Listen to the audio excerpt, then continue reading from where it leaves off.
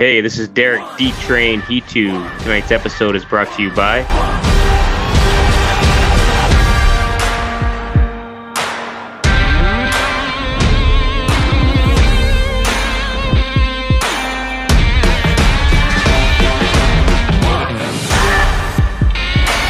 It's one all, one shot, now the future is yours. Go!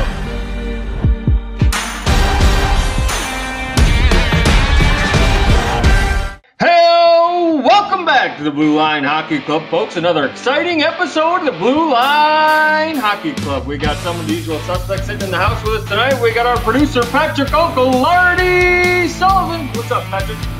Aloha. And our IT guy, the local nerd on staff, Robbie Pete Peters. What's up, Pete? Hey, how you mama them? And your host of the Blue Line Hockey Club tonight for episode 110, Mark the Dr. Morley. Oh, Doc. Hey, listen up, fellas. We got a special guest sitting in with us tonight, a friend of the program, been with us here before. We got Steve Dubinsky. He's a former NHLer with the Blackhawks, Flames, Predators, Blues.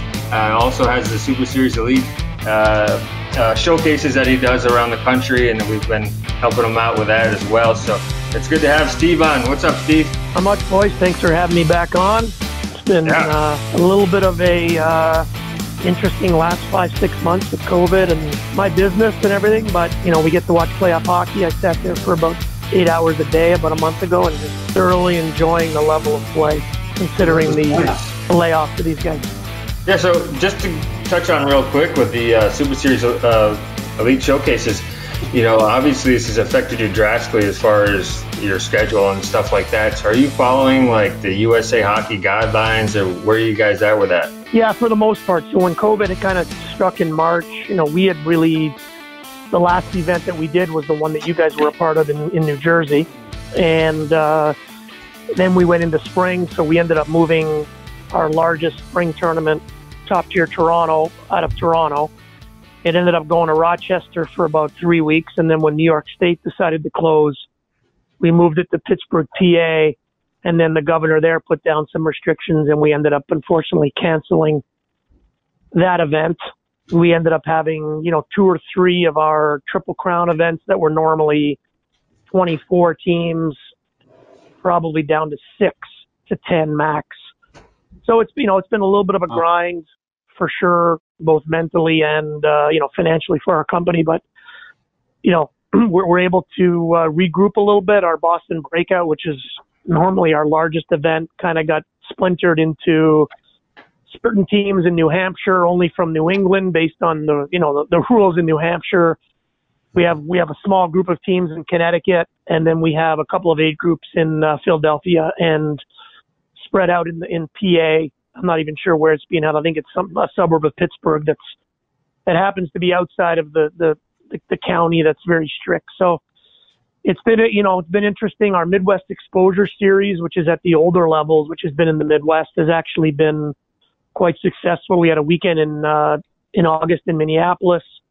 We had Labor Day in Wisconsin, and then in a week and a half we have another big event going off in Minneapolis with close to 50 teams. So, bits and pieces, trying to navigate this COVID world, and fortunately we're able to navigate it. We have smaller events that we can just move around, and the families and the teams have been very, very understanding. And hopefully within the next little bit, USA Hockey is slowly opening up certain cities and certain, districts, and, we're just going to roll with it. So, Steve, I'm curious, if you don't mind me jumping on here. Are there the normal numbers of teams that are usually interested? Were they still asking to come, or were there just have teams fallen off because of the uncertainty? Well, dealing with the teams, everybody wants to go. Everybody wants to travel. It really comes down to what's open. Illinois has been very, very, very closed. Michigan, the same. This past week, Detroit announced that they're able to have the rinks open. I'm not sure what that means for tournaments. Illinois had been closed completely, but we're allowing practices. And now apparently I got word tonight that Illinois, the AHI, which is the governing body of Illinois, is now allowing teams to travel to USA Hockey sanctioned events. So, for example, our Minnesota event that's in 9 days will have some Illinois teams. So, you know, I think the willingness is there. Yeah. You know, California, for example, I've obviously got a lot of friends with the LA Junior Kings. They've unfortunately had to close their practice facility twice in the last month because of COVID and the Kings coming back from, you know, trying to skate. And so realistically, you know, the will is there. It's just a matter of what works. And, you know, the hockey parents are devoted and crazy like everybody else, and they want their kids to play. It's really just a function of finding those events. Yeah. Yeah. Yeah, they're actually playing down here in Florida for a while, like a month now. So, I mean, even though it's going crazy in Palm Beach, they opened the rink back up like a month ago, and I haven't put my kid back into it yet down there, but I'm thinking about the next week or so to get back into it. Yeah, I know that in Florida they've done some restrictions with like for the Florida Alliance, which is the team that Aiden played on, which is more of a state team. They're only allowing national bound teams to leave the state to travel.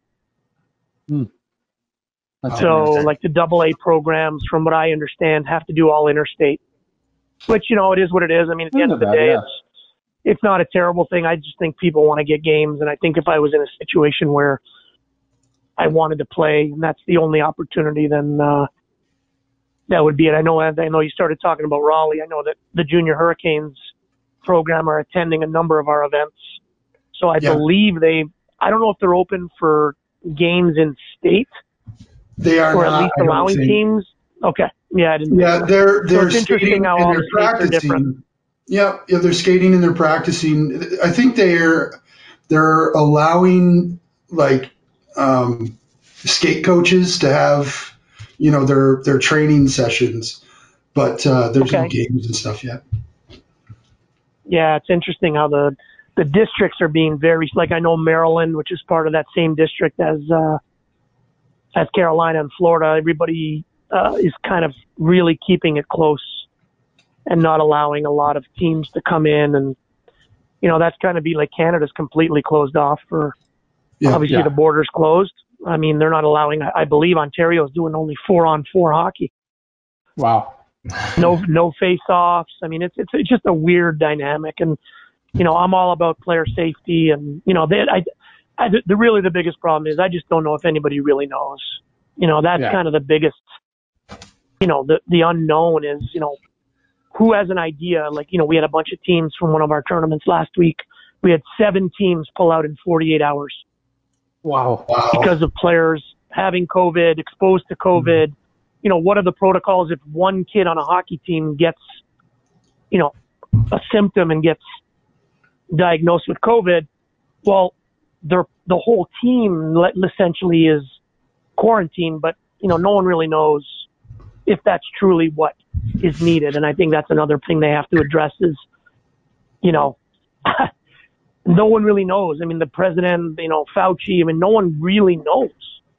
That's, I think, the biggest issue with it is no one's willing to take that chance. Right. We don't have the tests that can give us a rapid response in order for us to know right there and then. Well, you know, not right there and then. I think the first test that came out, it took 5 to 7 days, Steve. Yeah, they're getting close, though. From what I understand, they're getting really close to getting that 15-minute, you know, test that everybody can take. And I think that'll change youth hockey. You know, that's, you know, from the one thing that I'm concerned about, that'll change things where people can get diagnosed, you know. Yeah, I think you hit it on the head. Have symptoms, so. I think you hit it on the head. There is willingness. There's just no confidence in not knowing, right? Everybody wants to get back out and do stuff, but without knowing that I'm, you know, going to carry that home to my mother, and I can't exactly do anything. Because you can't see it. You don't know. You just don't know if you're carrying it on your sweater. Right. Yeah, exactly. You know, you just don't know where it sits. Is it in the air? Is it? It's just, like I said, you know, I'm hopeful that they could come up with a vaccine because, you know, I don't know if the NHL, you know, I'm really loving the playoffs, but no fans, you know, can that league survive? It's not sustainable To do fans another pay- bubble. No, I mean, maybe they have surplus, but the fans pay for everything, Steve. I don't understand how they could keep their payroll going. Well, that's the other thing too, is without fans, they're not football, they're not baseball. Like, the football game starts tomorrow night. The NFL has a $6 billion TV contract. The advertisers are probably looking at it going, so now instead of 80,000 people sitting in a stadium and seeing a minimal number of advertisements, we have those 80,000 people sitting in front of their television watching an advertisement for Coca-Cola or, McDonald's Right. or, you know what I mean, whatever, Bud Light. And so the money for that league is off the charts. Hockey just, it's a great sport and it's come a long way. Obviously, guys are making a lot of money, but it's nowhere near the amount of revenue that's generated from football. So that's, it'll be interesting to see the COVID in football. If they're, look at baseball, what happened at the beginning with teams missing series after series because somebody was sick. That'll be an interesting with football because they're not in a bubble. Yeah. For sure. Yeah, hopefully this thing blows up for you once it opens up, and this COVID thing kind of fades out. Yeah, Everybody's going to want to get to because we have such a big year plan that I really hope that we can somehow, but things might go from January to August instead of September to March, right? So, hockey, my business goes all year round, and if I have to move a May event to August and move a February event to May, then it is what it is. I just think the parents are, they're going to be hungrier than ever. Yeah. And the parents, hockey parents have that big credit card, right? And they've been able to stay home and pay that off. So like Mark said, when everything, hopefully vaccination comes back, I think the uptick for the Super Series showcases is going to be everyone will be itching to get to those tournaments because they're the top tournaments. Just in general, it's going to be who's going to have the ability to house the events. There's only certain cities that have a certain amount of rinks, and hopefully we can maintain what we've done in the past. And to my friendly competitors as well, there's only a few of us that have larger sustaining events, and we'll all bounce back just like everybody else is going to from this. For sure. You have to create a Super Series elite bubble. Just put chain link fence around. We've already talked about that. That's funny. We actually are looking at this. So I'm not sure if you heard, but Pee Wee Quebec tournament got canceled. No. So, that's such a staple for every, that Pee Wee major player in the country for the most part, and the European teams. And so we actually, one of our partners at Exposure Hockey Group, we put out a tweet the other day about putting on a bubble event for the 2008 group, which is the same level as the Pee Wee Quebec. So we're one step ahead of you guys. There you go, man. Love it. It can be done. All right, man. Well, we hopefully we get this shit taken care of and move on because I think everybody's sick of it. So. We're all ready. Yeah, everybody's ready to move on. That's for sure. Well, they haven't had to stop in the NHL, and we've actually got to see some hockey for the last couple months here. And let's get into talking a little bit about that. Yeah, I mean, it's been good hockey. Obviously, no fans. That hasn't been a big issue for me, but some people I talk to, they're not into it as much. And I've mentioned it in the past episodes. So, baseball to me was, kind of boring without fans. Hockey is so interactive and fast paced. It's not as much of a difference to me. So I've enjoyed the playoffs. I've enjoyed watching hockey. It's been some good hockey. Players seem to be able to get up for it and still play hard without any fans. So it's been a good playoff so far. Yeah, Steve, being a former NHL player, have you had any scenario like this or anything, anything like this? And what do you think it would be like playing without fans? Or that would be just unreal, or? Well, I think at the end of the day, I think from the perspective of the player, from a fan's perspective, sitting here for, when they first started, the 4 or 5 games a day, the pace, the level, the from a fan's perspective, sitting at home, the way the NHL has done, the noises, the fans, when the team scores, everything they're doing, I think it's been phenomenal. I'm with you. From a player's perspective, in the facility, in the rink, I personally think that at the beginning they were probably like, oh, this stinks, we don't have anybody to cheer. But I think as the playoffs went on and they got used to the fact that they're their own cheerleaders, they're their own fans, and the ability for a player on the bench who maybe doesn't play as much to be a cheerleader and to really, be part of that. And at the end of the day, these guys are professionals. They're all vying for the Stanley Cup. And to watch the competition over the course of this whole time frame, I mean, the hockey's been, in my opinion, it's been as good as any former Stanley Cup playoffs that I've seen, and the skill sets and the players just seems to get better and better. The interesting part about the playoffs is the amount of physicality in the games. To me, that's the separator. Tampa goes out 4 straight last year to Columbus. Yeah. They left there going, that'll never happen to us again. I watch a ton of NHL Network. I watch a ton of live, NHL Live on NBC Sports, and a lot of people were criticizing the Tampa Bay GM for giving up first-round picks for Blake Coleman and Barclay Goodrow. Well, look who's playing still. Mm-hmm. And having a major role. Like, you're talking Maroon, Goodrow, and Coleman. So, to me, those are the 3. They have tons of skill. Stamkos hasn't played. Braden Point, to me, is probably the best player in the league. Yeah, he's been on fire. Goaltending off the charts. Hedman is 6'5", skates like the way, you know what I mean? So the team itself, the pieces that were missing last year to compete with the Blue Jackets were all addressed to have a deep playoff run. So people talk about the regular season. Maybe Tampa didn't have, I don't even know. I don't know if they were, because Boston ended up first, I believe, at least before Corona hit. Yes. Yep.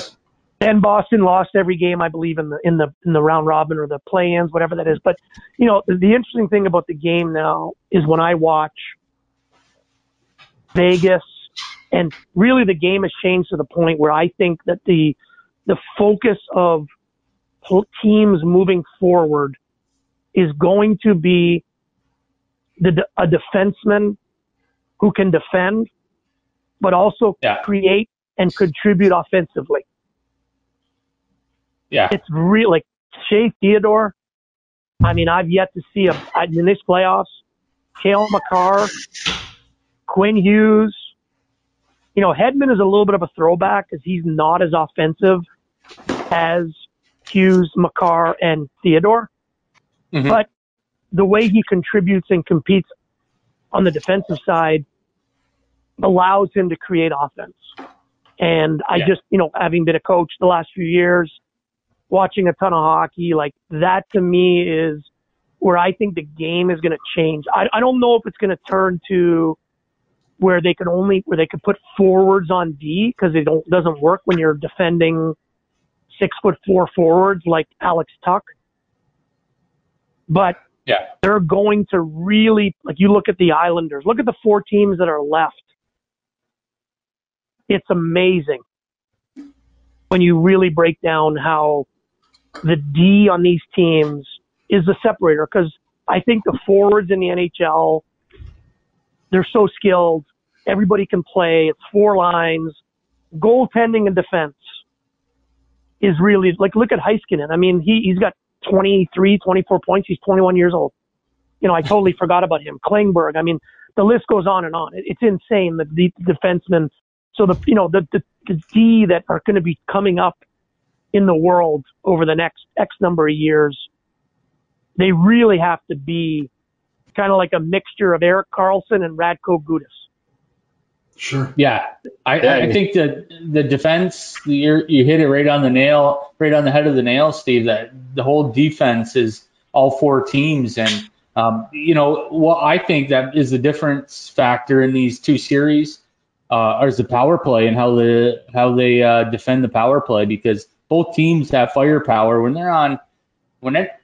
Any of these four teams are on the power play, they're putting rubber on the net. And it's whatever defense or penalty kill core that can fend these off. And this definitely, these two series is definitely defensive oriented for sure. Yeah, Steve, I'm curious, but with offense though, like that's the thing. Like everybody's playing, from the blue line out. But at the end of the day, like everybody talks about Gerard Gallant and Pete DeBoer. And what happened? What was the difference from a Monday to a Tuesday? The difference is that Pete DeBoer, coming from San Jose with Carlson and Burns, really pushed for the D to be part of the offense, but still stressed you can't just be a fourth forward. And so that to me is when people talk about defense, which defense does win championships, but the word defense, I think, has changed because the Vancouver Vegas series was probably the most lopsided 7-game series I've ever watched. Vancouver beat them, but got outshot by 40 shots in a game. Yeah. Thatcher Demko was outstanding. And kudos to him, because here's a guy, if Markstrom doesn't get injured, he never gets a chance. There's all this talk. I was listening on the radio the other day, like, oh, it's going to be a goalie off season. Everybody well, you know what? Vancouver maybe now can go, do we really need to sign Markstrom for $6 million a year? $7 million, whatever. I'm just randomly making that up. When we have Thatcher Demko, who's 6'5", who finally got an opportunity, who's on his entry level. And if he's not on his entry level, we'll sign him to a true bridge contract that's not worth what some of these forwards and D are signing in their bridge contract. So, like I said, I'm just giving you my perspective from what I see. But to me, it's just amazing how the game has really changed from, you watch a game from 5-6 years ago, and the D, there was one guy a team who could contribute offensively. Now it's 3 or 4 on each D corps who are consistently, especially with these guys. Like the funny thing is the Islanders, the Islanders in Vegas, the one thing I take from those two teams is their D corps, the minutes played is very equal. And I heard it on NHL Network, on the NBC network one time. They were saying that in one game with the Islanders, every D-man played between 20 and 23 minutes. Every single one. Wow. So the Hawks, my beloved Hawks, Duncan Keith is an outstanding hockey player. But when he has to play 33 minutes in a game, and others, because they're younger and maybe they don't feel confident enough in them, eventually that gets to them. Mm-hmm. Seth Jones played 62 minutes of a hockey game. No one understands. Like, he basically would go on for 40 seconds, come off for 12, go back on for 40.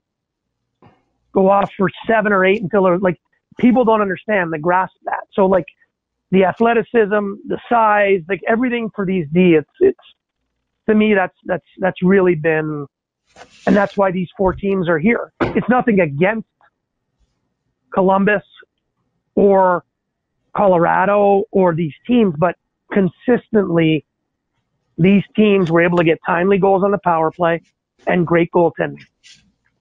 Yeah, Steve. But a lot of the offense is driven by the D, for sure. Yeah. What I was just going to touch on is exactly what you just said there. Is it something that you hear a lot when you're listening to analysts on NHL Network or NBC, whatever it may be, is what they talk about is activating the D, right? So that term, activating the defense, I mean, if you look back, I don't know how many years ago, You never heard that. You never heard of activating the defense, as far as like winning games. Like I just heard it tonight. Like Tampa Bay's been really activating their defense, and that's why they won game one, right? So you just hear that all the time now in all levels. I mean, I hear it at the USA development program, training, things that they have for coaches. That's what they talk about, activating the defense and, telling the young players, what position do you play? Well, I play defense, but, or I line up on defense, but, I play everywhere, right? So they want to focus on these, even the young players,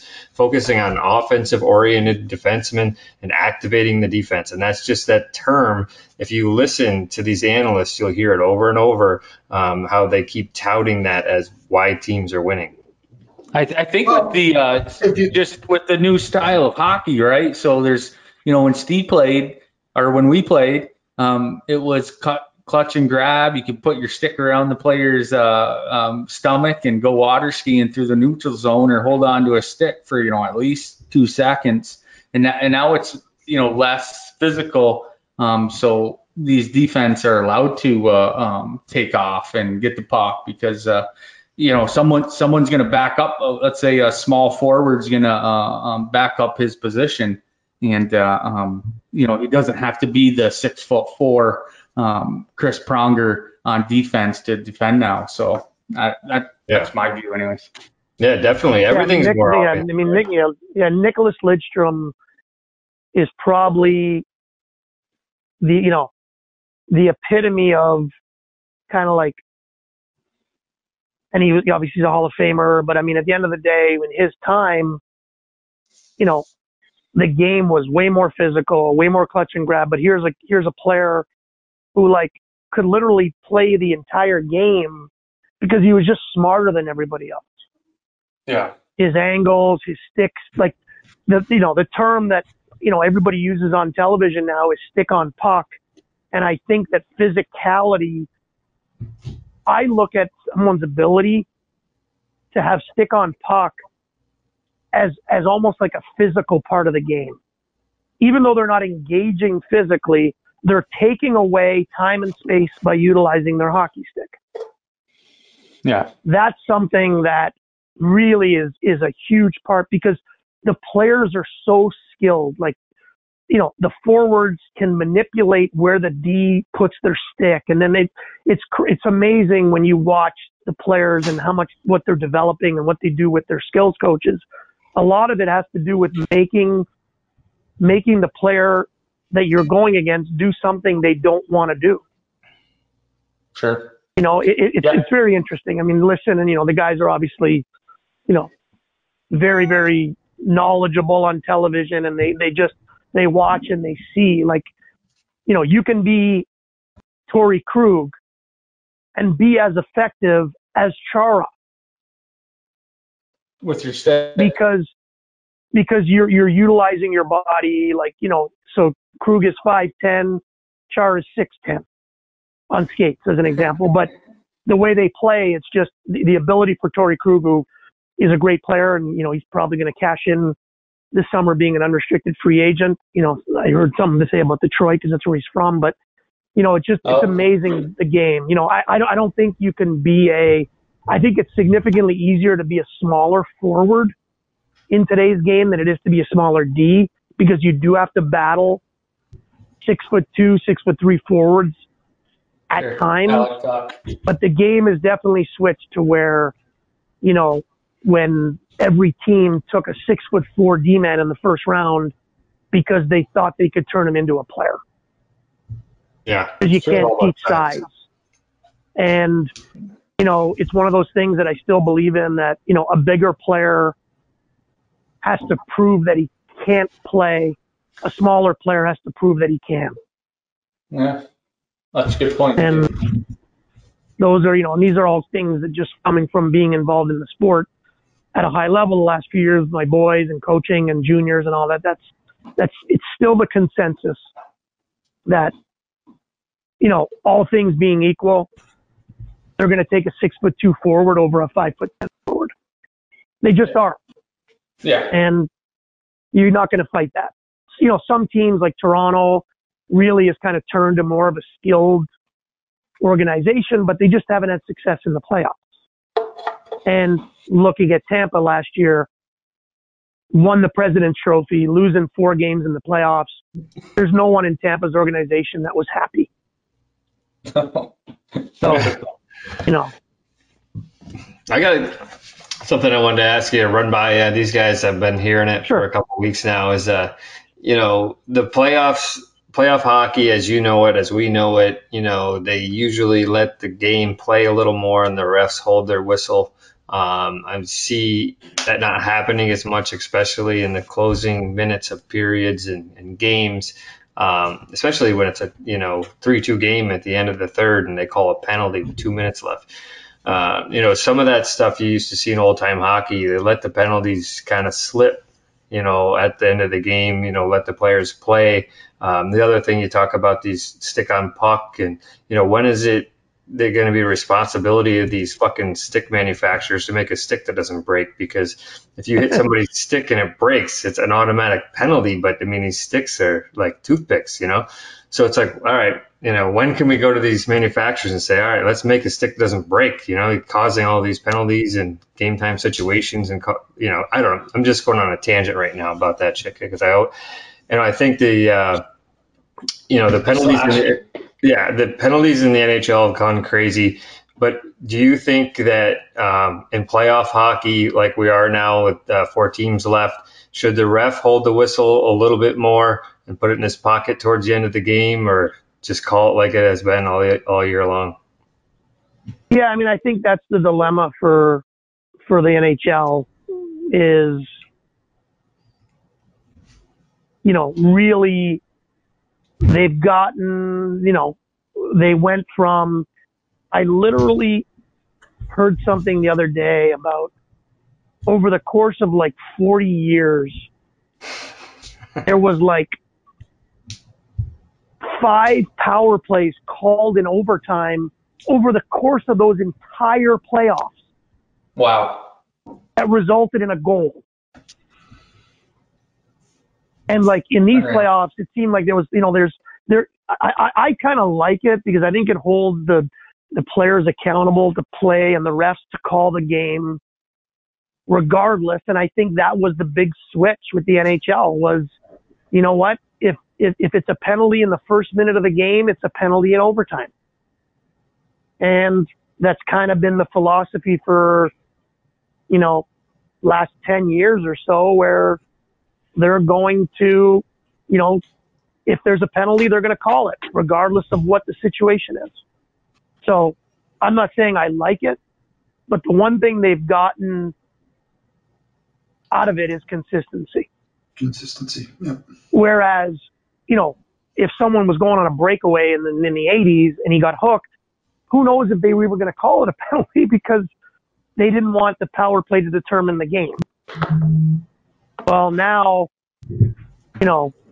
it's become, the fans love the power plays, the higher scoring. So I think they're in a, I don't think the game's ever been better. So I don't think they're going to change it. I just don't. Yeah, it drives me crazy. Yeah. Yeah, I could see that. I mean, there's some calls, like some of the calls are really, really, really weak. Especially late in the game, third period. They'll call it a Philly slash, and then they won't get the cross check to the neck, or something stupid like that. That's what I don't understand. Get the cross checks. What are you doing with the cross check? I think we're just all on the podcast. We always talk about the slashing. It drives us insane because, when we played, if a player has the puck on his stick, I'm going to, give his stick a whack at it, maybe to fumble his hands and get that puck, get the turnover. So I think it just pisses us off when we see a little slash. You're like, are you kidding me? What the hell? I've got stitches across my chin from a cross check to the face. I mean, these kids don't know what a tough hockey game is. You got stitches, Steve? Oh, I had a few. Yeah. I had a few. Yeah. So part of it. So yeah. Well, it'll be interesting though. I think the 4 best teams are. Yeah, I think the 4 best teams are left. I really do. I think at the end of the day, Vegas and Tampa, those teams are my pick to go. Well, what about the and Avs? That would make an unbelievable final. I'm curious. You sound like you're not surprised to see them out already. I think the rest of the hockey world I think what happened with the Avs, they lost Eric Johnson, who is a prototypical Keith Minutes, plays against top lines type defenseman. Their goaltending, they were down to their third goalie. I mean, it didn't surprise me, and they still went to Game 7. Yeah. In the playoffs, you have to have. I think you have to be lucky to stay healthy. And for the most part, if you look at these 4 teams that are remaining, they each have their, just going to think, starting goalie, Leonard. Although the Islanders have kind of been interesting. They've kind of rotated between Bryce and Varlamov. And then you've Dallas got has got a different situation. And actually, Dallas is interesting, too, because they lost Bishop. And then Hudobin, up until last night and even last night he got peppered so badly that they finally decided to give Ottinger some minutes. But, it's a fine line. I really think it's a fine line at that level. The Blackhawks, if you think about it, traded away potentially the goalie that wins the Stanley Cup because they weren't going to make the playoffs. Yeah. Yeah, he's going to be up for. So, how many times does that happen that you're trading away a number one goalie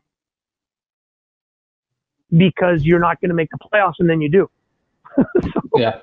Well, Dallas had the Avalanche's number, right? All regular season before the pause. They faced the Avalanche and they dominated in 4 games during the regular season. So I think we knew that going into it, but I just definitely thought with the team that Colorado has, I thought definitely they would be able to beat Dallas. And I think Dallas is kind of, I shouldn't say coming from nowhere, but I don't know. I guess coming out. I don't know. I just didn't see Dallas beating them, I guess.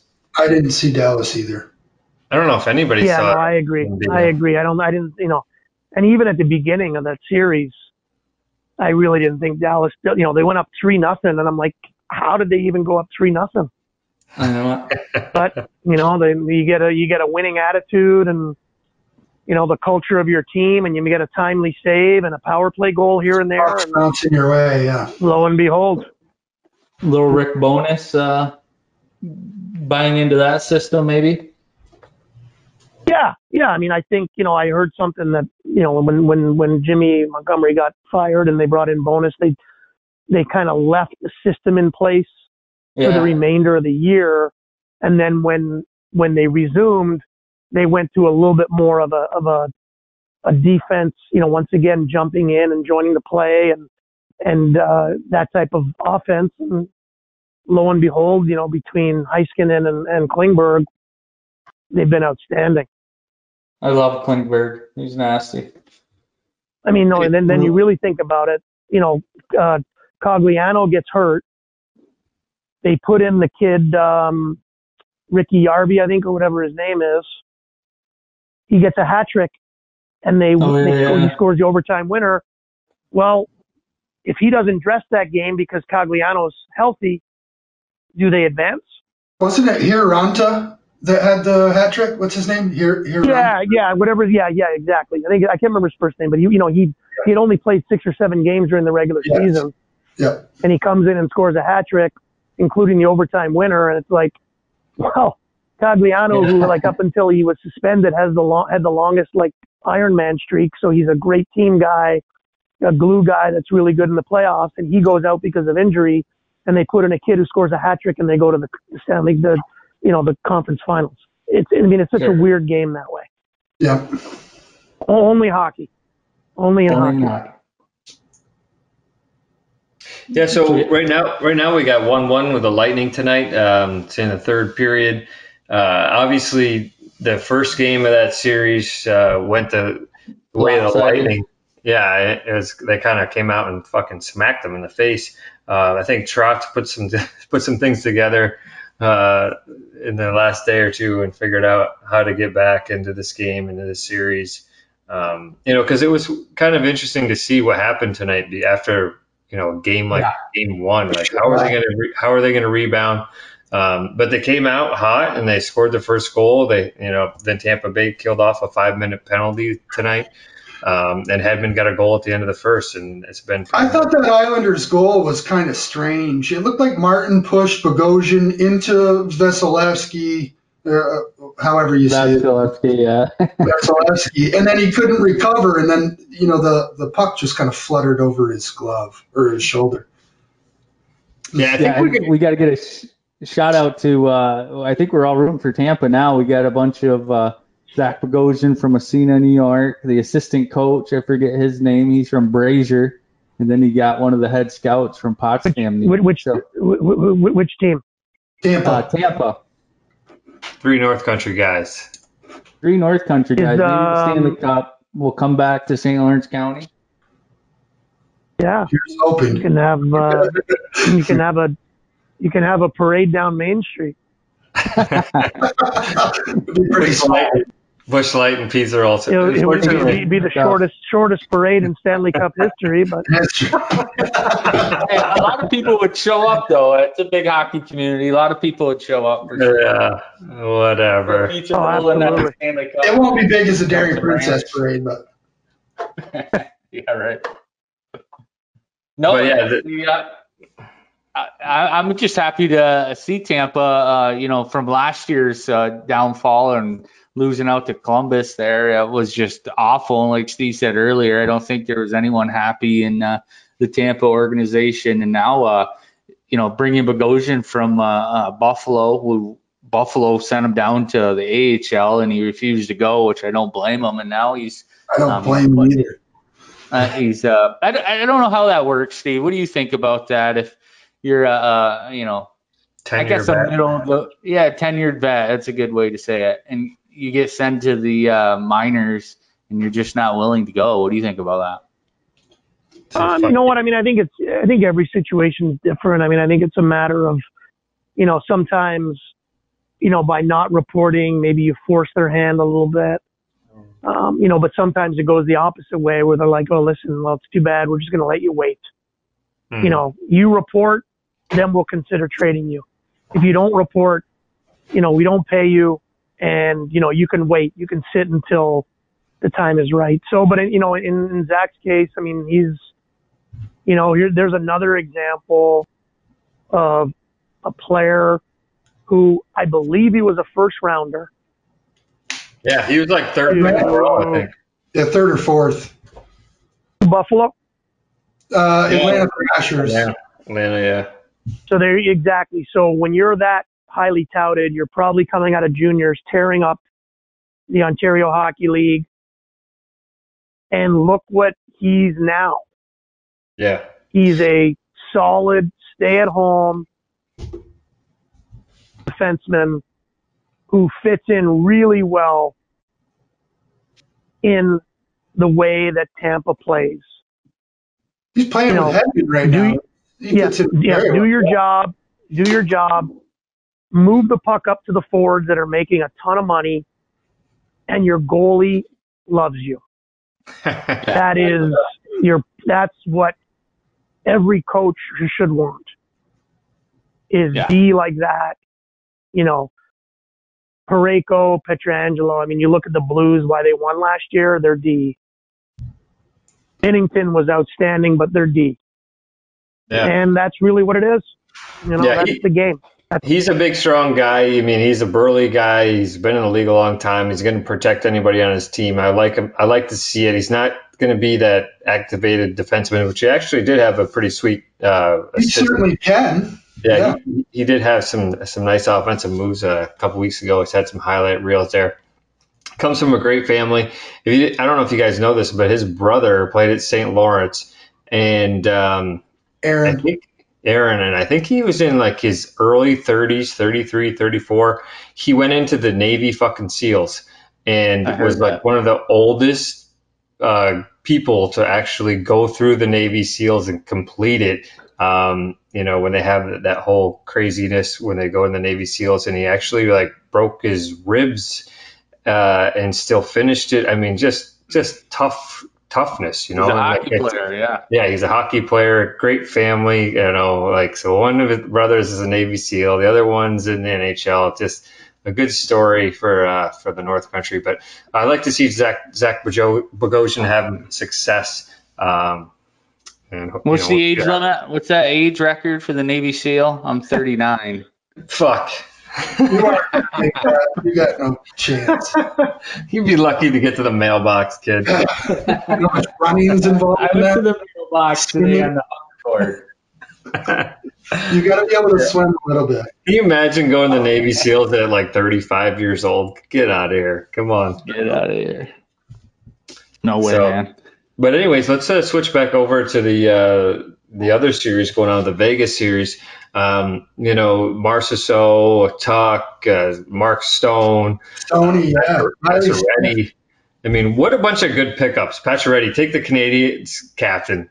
Take the Senators captain. I mean, what the fuck, right? Like, what are these teams thinking? Now look at them. Well, I have a question for you guys. Do you think Ryan Reeves is a difference maker? He sat out, or I don't know if he was injured or what it was. Game 1, Game 2, he's back out there. He hit that guy and got a suspension. He showed him to the face. But just having that presence on the ice, I think it makes a difference. What do you guys think? Big time. I mean, I think he makes a difference, but I felt like Robin Lehner makes the difference. Like Reeves makes a difference, but Lehner in net makes the difference. That's the statement. I mean, you got a guy like the Flower sitting on the bench. I mean, who's thinking that's happening? Yeah. Like early in the season. I mean, Pat, you've been sucking his knob for a while now. He's one of the best.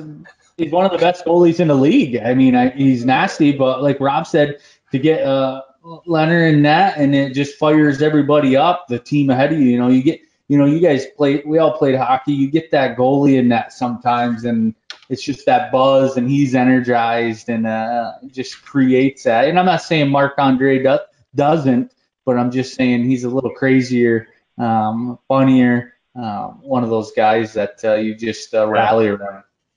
I've been waiting for the Flower to make his debut here, but they just keep going back to Leonard. He's just been outstanding, and he's on a contract. He's going to this is his last, this whatever. I don't know if he get leased him to the Vegas for the year, however it goes, but he's up for his contract at the end of this year. Marc-Andre started Game 1, didn't he? 4 shutouts. Yeah, he did. Yeah, he started Game 1, so he did very well. He played very well. Yeah. Mm-hmm. Yep. The whole thing with his agent probably didn't help his cause at all. No. Did you guys see that? Game, right? Yeah, his agent sent out a tweet with a sword through LaFleur. Correct. With the Boer's name on the sword. The coach's name on the sword. Yeah, that didn't help his cause. I mean, but it's a tough decision being a coach at that level. And according to what I heard on the radio, that Robin Lehner came back after the break and literally didn't give up a goal in practice. He's got 4 shutouts right now, Steve. Exactly, he's got 4 shutouts. Exactly. I mean, it's a no-brainer. LaFleur is great, but Lehner makes a difference when he's in net. He's got 4 shutouts right now. I don't know anybody else that has 4 shutouts in this series, in this playoffs, let alone having 4 shutouts in an entire playoffs run. You talk about the Blackhawks letting him go, but look how well Crawford played. I mean, obviously didn't advance, but he played well too. He went through. Where he went from Chicago to somewhere else first, though, didn't he? Or did he go from Islanders? Islanders. Leonard was Islanders. Right. Signed as a free agent by the Hawks, and then got traded to Vegas. My guess, just based on some comments that Stan Bowman made in the media, was my guess is Leonard comes back. Oh, really? Okay. Yep. He said there's going to be a lot of new faces, but some not new to Chicago. Oh, there you go, Steve. Back in your hometown. Just because I think Crawford is going to be moved, and Leonard, and that's just a hunch. I mean, I don't know that. Sure. I mean, it's really the Hawks are a little bit in a transition because their D are getting a little older. Kane and Taves still carrying the group. Kirby Doc, I think, is going to be an outstanding player. And, it'll be interesting to see the moves they have to make. Kubalik, or who's that rookie that's... Kubalik was outstanding this year. Yeah, he's awesome too. Yeah. He had a great first game against Vancouver. I mean, against Vegas, and then kind of, hat trick, right? Or some shit. I think he had a hat trick. Yeah, he had 4 or 5 points. Yeah. Do you think the Penguins and the Blackhawks are in a similar situation with like Crosby and Malkin and Taves and Kane, like where they're getting up there, but they're not winning in the playoffs, and is it time to break them up and try to get some younger talent? Or what are your thoughts on that? I think there's a bunch of teams who had success in the early, 2010 and beyond, who had superstar players who they had to sign to long-term deals, who are now, getting a little older. Yeah. Sidney Crosby, to me, is, between Sidney, Patrick, and Jonathan, they're 3 great players. But they're not the players they were, nor, I mean, actually Patrick Kane still, I mean, I think he's almost gotten better a little bit. It's kind of odd to think that he's changed his game a lot. His hands are obviously outstanding. Jonathan Taves, 200-foot player, probably doesn't add as much offensive as he's used to, but I mean, Sidney Crosby's still so much smarter than everybody else. Yeah. Crazy. Another level. So, but I agree with that. I think they're in, goaltending for both teams is good, not great. Matt Murray's looking to get traded. Yeah, it's hard. I mean, I tell people all the time, how hard it is to win 3 Stanley Cups like the Hawks did and still maintain the cap and all that. It's very difficult. Very, I mean, the Hawks, look at the players they traded. Panarin. Yeah. One of the top 5 players in the world, they traded him. Jarmelson to Phoenix, which is probably a piece that they've never been able to recuperate. Shot blocker, really, really team guy. So, those are the type of guys like that win championships. Yeah, definitely. And that's what this game's about, because you don't get measured how you do in the regular season. Yes, sir. That's for sure. Yeah, so we still got the 1-1, 5 minutes left in the game, and sorry to keep you away from the exciting action tonight, Steve. Oh, that's okay. I'm watching it. The shots are 26-17 for the Islanders, so really kind of that probably that 5 versus 3 was probably the difference in the shots. We had some legendary. We had Clark Gillies on, a couple weeks ago, talking about. You were just mentioning how hard it is to win Stanley Cups. I mean, what did they say, Pat? How many times did they make it to the conference finals in a row? Like 19 or something. Yeah. I don't know. Crazy row. They won 3 Stanley Cups in a row? 4. They won 4, but I think they won 5. They went a lot of times. Will you ever see that again? I mean, was that just like we had Ron Waske on, who was actually the trainer of that team, talking about it. He was, there for those 4 cups, and he was saying, like, with the free agency and the way things are with the money these days, that you might not ever see that again. And people don't talk about that Islanders dynasty as much as you would think. It's just such a hard thing to do, like you said, like win that many cups in a row. Think we'll ever see that again? No way. No, there's no way. I mean, that was just, when you really think about someone going and like playing that much hockey over the course of 5 years. Crazy. And, when it's such a fine line between winning and losing, I mean, that's unheard of. I mean, the Montreal Canadiens, those dynasties, I just don't think it can exist anymore, just based on the salary cap and just everything, the parity in the league, and it just doesn't exist anymore. I mean, what the Hawks did in the course of 6 years is pretty impressive. It's so Montreal, people don't realize that in the 60s they used to get every top player in Quebec. Yeah, right. No wonder why they were good. Yeah, a lot of good players in Quebec. People don't realize that when in the expansion year, I think it was 67, the Blues went to the Stanley Cup final, but I believe, unless I'm wrong, there had to be an expansion team in the finals. It was something bizarre like that. Like they had a division of only teams that were expansion or something like that. I thought I read something like that. Like, I'm like, how does the first year team, like when the Panthers did it, they earned it. But like the Blues went to the Stanley Cup like the first 2 years of their existence. Something like that. I mean, maybe I'm wrong, and if I'm wrong, you can cut it out because I don't want to sound like a moron. But I'm pretty positive that it's something to do with the Blues. The Blue, somebody do that. But I mean, what Vegas has done as a expansion team in this era, those guys deserve, like,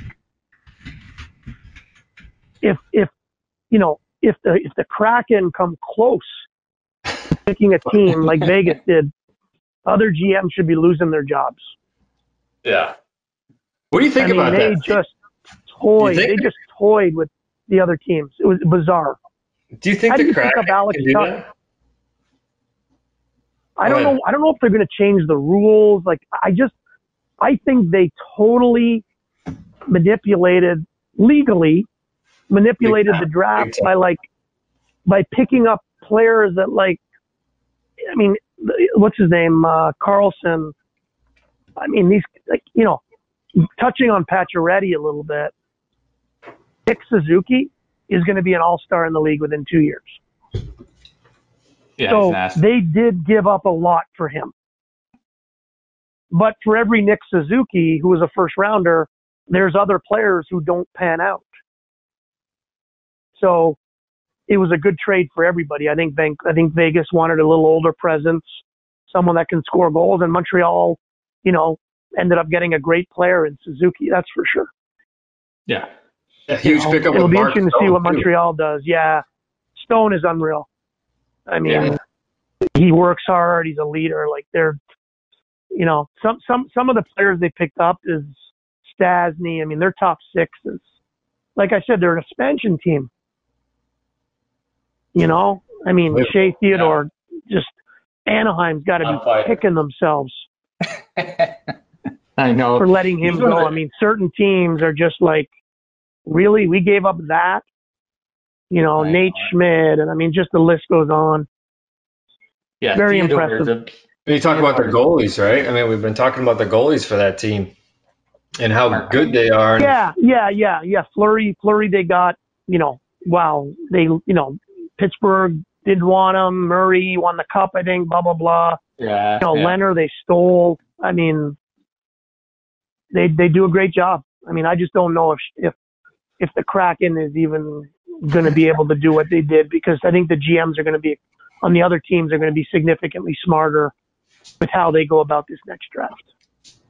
You like that name, Steve? The Kraken? Yeah, I think it's cool. The cool logo. I mean, it kind of goes, I think it's just part of the new, let's call it the new NHL. Yeah. Cool name, cool colors. I mean, they sold a ton of merchandise. I think they even beat out Vegas. I think I read that they beat out Vegas for the most apparel merchandise sold. Merchandise. Yeah, amazing. It's good for the league. It'll be interesting to see what happens. It's great for the league. Yep. Yeah, great for the league. Well, guys, so we have it's been fun having Steve on tonight. I mean, What are your predictions before we let you go? What's your prediction for the Cup? Who do you got? Tampa, Vegas? Yeah, I'm going with Tampa and Vegas, and I'm going to take Vegas in 6. Vegas in 6. Should I put some money on that, or you lock it? Sure, that in? sure. I'll buy you guys some. I'll buy you guys a pizza roll at Sergi's if that's not right. 2 ranches. extra sauce. Yeah, extra sauce, 2 ranch, and eat it right away. What's the lineup for the Super Series before I let you go? Just run through what's next for you guys. Well, I mean, you know what? We have, like we said, we talked about, I have a Midwest Exposure Series event in Minnesota coming up. And, our schedule is loaded with events. It's just, really hoping, our Columbus Day weekend in Princeton, New Jersey sold out. We just really don't know. It's just going to be a complete moving target. Right. Yeah. Until everything. So we're hopeful that you guys can, be part of what we're doing again, and build what we were planning on doing, and keep people interested and all that fun stuff. Well, yeah. 7.8 seconds left. Kucherov just scored. Oh my gosh! What a shot! Nasty. Nice. Did you see that foot pass that he had the other day? Oh, where he kind of scoops the puck up onto us. Yeah, it's unreal. Yeah, that was intense. All right, boys. All right. Well, Steve, we appreciate you coming on tonight, taking the time to sit with the Anytime, boys. Always love talking on. Yeah. And I'm glad I got the pick for the Stanley Cup, so I'm gonna get on, make some bets. You can go Islanders in Dallas if you want. You never know. That's hockey for you. You got a 50% chance of being right. That's right. I kind of would like to see the Islanders win. I mean, we've been talking to Clark Gillies and a couple other guys from the Islanders, and it's been a long time for these Islanders fans, and to see them get some success again, they're pretty fired up about it. So I'm secretly rooting for them. Yes. Well, thanks, Steve. Yeah, and Barry Trotz is one of my favorite coaches, so I'd love to see them win. Yeah, definitely. Yeah, that's an interesting topic we didn't even get to touch, but maybe next time. Yeah, for sure. If they make it to the finals, you'll come on again. Yeah. Mm-hmm. Yeah, you got it. All right, boys. Thank you for your time. All right, Steve. Have a good one. Thanks. See you guys. Have a good one, Steve. Thanks. Yep. Thanks, boys. Bye. All right, Steve Dubinsky on with us tonight. Obviously a former NHLer, and nice to talk to him tonight. What do you think, fellas? He's another brain that is just wired hockey. I mean, he's got a ton of hockey knowledge. I really like to have him on. We have him on 3 times now, at least. He's just another one of those guys that has an encyclopedia of hockey in his brain. So you take it. Yeah. Take Steve on anytime we can. Definitely to break down hockey. He's got more insider information than we do. And, he's one of the co-owners of the Super Series Elite Showcases, which we did a little work with him. And it's always fun. And he played at Clarkson University when we were back in high school in our hometown of St. Lawrence County, Canton, Potsdam. So it's great to have Steve on. I think his jersey's hanging in the rafters at Cheal Arena in Potsdam, New York, Clarkson University. So, yeah, I didn't even know that. That's a fun fact for listeners. I didn't know that. Yeah. I know there's a bunch of people hanging there, but I know he was one of them. Yeah. Nice. Cool. Well, we had the Coach of the Year come out with Cassidy from the Bruins tonight, fellas. So what do you think about that? I mean, yeah. Did it last year? Who got it last year? Yeah, he did get it last year. It was Chief, wasn't it? Oh, yeah. Trotz was the year before, right? I don't know. Yeah, Trotz was the year before. Yeah. Trotz was the year before, and then St. Louis Blues coach, and now Sweeney. I don't know. I don't really.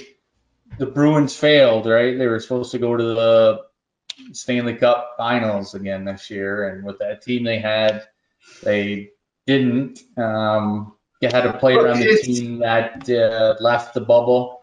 Their starting goalie.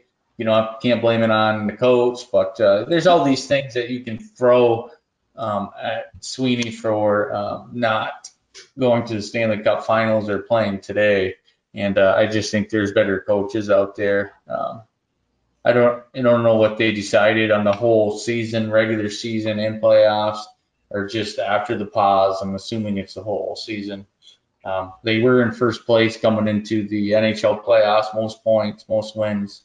Before the pause, they were easily the best team in the league. Yeah. And who knows, the pause, it could be a different story. They could be Stanley Cup champions right now if the pause didn't happen. It could be. Yeah, we won't know. I mean, I think winning the President's Cup was the big push there. The best team, most points in the regular season, 100 points or something like that before the pause or something crazy. But, I don't know if I agree with it. You have teams that are in the playoffs still today that were underdogs, right? And I think that's when it's a good coach to be nominated. You have the Bruins. We know they had a good team. They've had a good team. Best they were line supposed, in the NHL. Yeah, they were supposed to win the perfection line. They were supposed to get to about to where they got to. But what about the coach of the Dallas Stars? What about the coach of the Islanders? Trotz, obviously a good coach. But teams that aren't expected to get to where they are, even if it's a team that is already out of the playoffs. So maybe it's Torts or because he had a good run in the playoffs. You know what I mean? Some of these guys that weren't expected to. Yeah, Flyers, great example. They made it to the last round, and they were one of those teams that weren't even supposed to make the playoffs. So, if the Rangers ever did anything in the playoffs, then you would look at Quinn and say, hey, what about him? And I think that's, to me, when you have these Coach of the Year awards, I like to see it as the coach that got his team somewhere that wasn't expected to be there. Even in like the high school levels when we were in school, if you had a coach from, say, Brazier Falls and made it to the Section 10 finals, he would be the Coach of the Year because he wasn't expected to. And that's that's where I kind of see that award, as far as how'd you if you didn't have the players and you coached them to that level. If you have the players, then it's easy. I'm with you on that. I'm with you on that. I agree. He deserves the award for sure. What he's done the last 2 years made the Boston Bruins a powerhouse. But again, he has all the players to manipulate on these lines. So it's not like exactly what you said, Mark. He has the assets in front of him. So the three coaches that were up are all out, right? So they're all kind of in the same bucket. None of them. Yeah. I think GM of the year is up next. I think Tampa Bay. Tampa Bay won tonight, by the way, 2-1. Kucherov scored. It looks like he scored with 9 seconds left in the fucking third. That's what Steve said. He said 7 seconds, though. But yeah, so I stepped off of that, but yeah, shit. Good hockey. 1951, it said. So you got the Lightning up. 2-0 in that series. Do you think the Islanders can even come back from that shit? I think it's still going to be a series. I think we'll still have a series. Although I watched I watched all the game one, and I watched just a little bit here while we're doing the podcast, and Tampa's all over them. I don't know. I've been saying the Islanders are. This is the Tampa team we've been expecting, right? Yeah. Where have they been? Where are you now? They got I just think that it's going to be. Look, can the Islanders do it? Possibly. I think it's going to be very, very hard to overcome this Tampa Bay team. I don't see it happening, honestly. Yeah, especially losing tonight, it's a game changer. Now that it's tough, right? Now you're down 2-0. 2-0, yeah. In the bubble. and Tampa is good, right? Yeah. So you have to be really good and play perfect.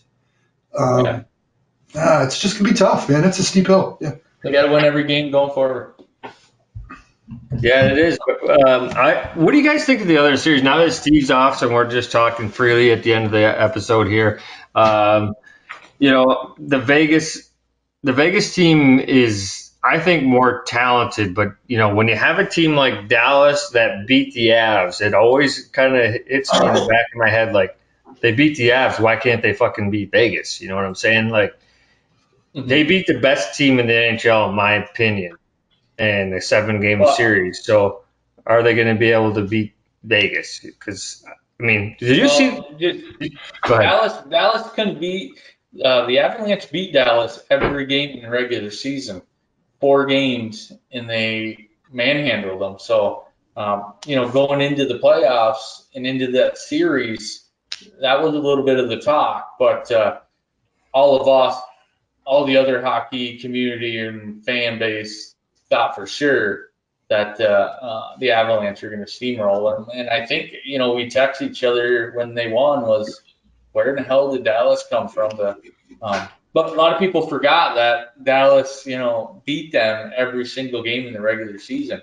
Colorado was 0-4 against Dallas. So did you see the faces on the McKinnon and McCarr? And yeah. After they lost that game, they panned the bench, and those guys are just like, how did that happen? I mean, Dallas has got some really good defense. We talked about that earlier with Steve, against one of the best firepower in the NHL.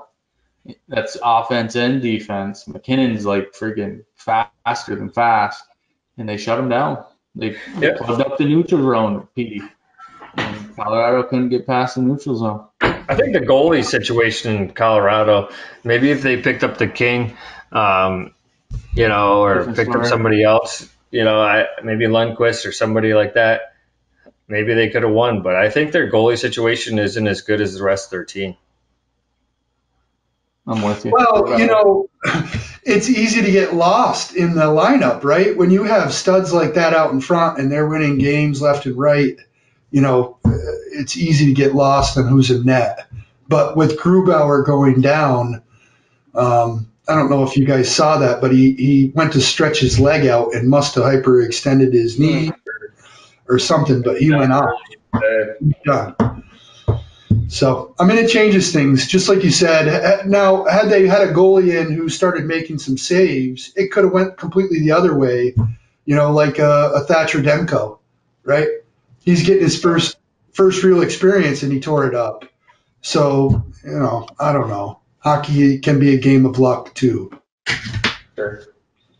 Yeah, but it's been a pretty good run, fellas. I mean, now we got the Lightning up 2-0, and we got the other series. What is it, 1-1? Tied at 1-1. Yeah, so pretty good series going on there. I mean, for me, my picks are going to be the Lightning, and I'm actually going to go with Dallas. For some reason, I think just because Dallas could beat the Avs, I think they can beat Vegas. Yeah. You guys have any predictions? Tampa, Vegas, Tampa's winning the cup this year. Too many St. Lawrence County boys on that team. Yeah, I mean, for those reasons, I'm pulling for Tampa also. But I just feel like Vegas and Tampa are the clear lead horses right now. I would like to see that battle. I'm not sure I have a prediction. As long as it's good hockey, I would like to see Tampa because we have a really good shot at seeing the Cup in Northern New York. But, I mean, your guess is as good as mine. Put that Cup on an Enos buggy and wheel that son bitch around. Yeah. Son bitch. All right, fellas. It's been a good one. We had Steve Dubinsky on tonight. We want to thank our sponsors, Manscaped, shave those balls up good.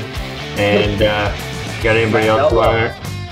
Oh. Matt Delpa next week, King Clancy Trophy winner. We're going to get him on soon. I don't know if it's next week. We're trying to figure that out with the schedule. Within the next 2 weeks, definitely Matt Delpa's coming on and talking to him. Yeah, for sure. Especially with all the crazy shit going on in the world. Interesting to see what he's got to say about what's going on in his life and promoting what he's been doing in the NHL. So, what's the group? The Black Alliance, something like that. Yeah. I'll be interested to hear some background on that for sure. Yeah, and it's good to see in the NHL, obviously a predominant, I said that word right, league like the NHL having mostly white players, where most of the other the four major sports, we haven't talked about this too much, but are predominantly black, except for hockey. So to see something like this going on in the hockey world, it's more of an impact, I feel like, because it's ignored in this league because there's not many black people. What is there, fucking 10 black people in the league, where if you go to the rest of the league, there's 10 white people, right? So, I think that's pretty cool for them to promote that in the NHL. Good to see, because it's probably a little bit more prejudice, Sure. All right, boys. Well, it's been a good podcast. Check us out on Twitter, Facebook. Watch us on YouTube if you want to see what we look like. And until next time, folks, keep your stick on the ice. Sweeto! Oh, doctor. Meow. Keep your head up.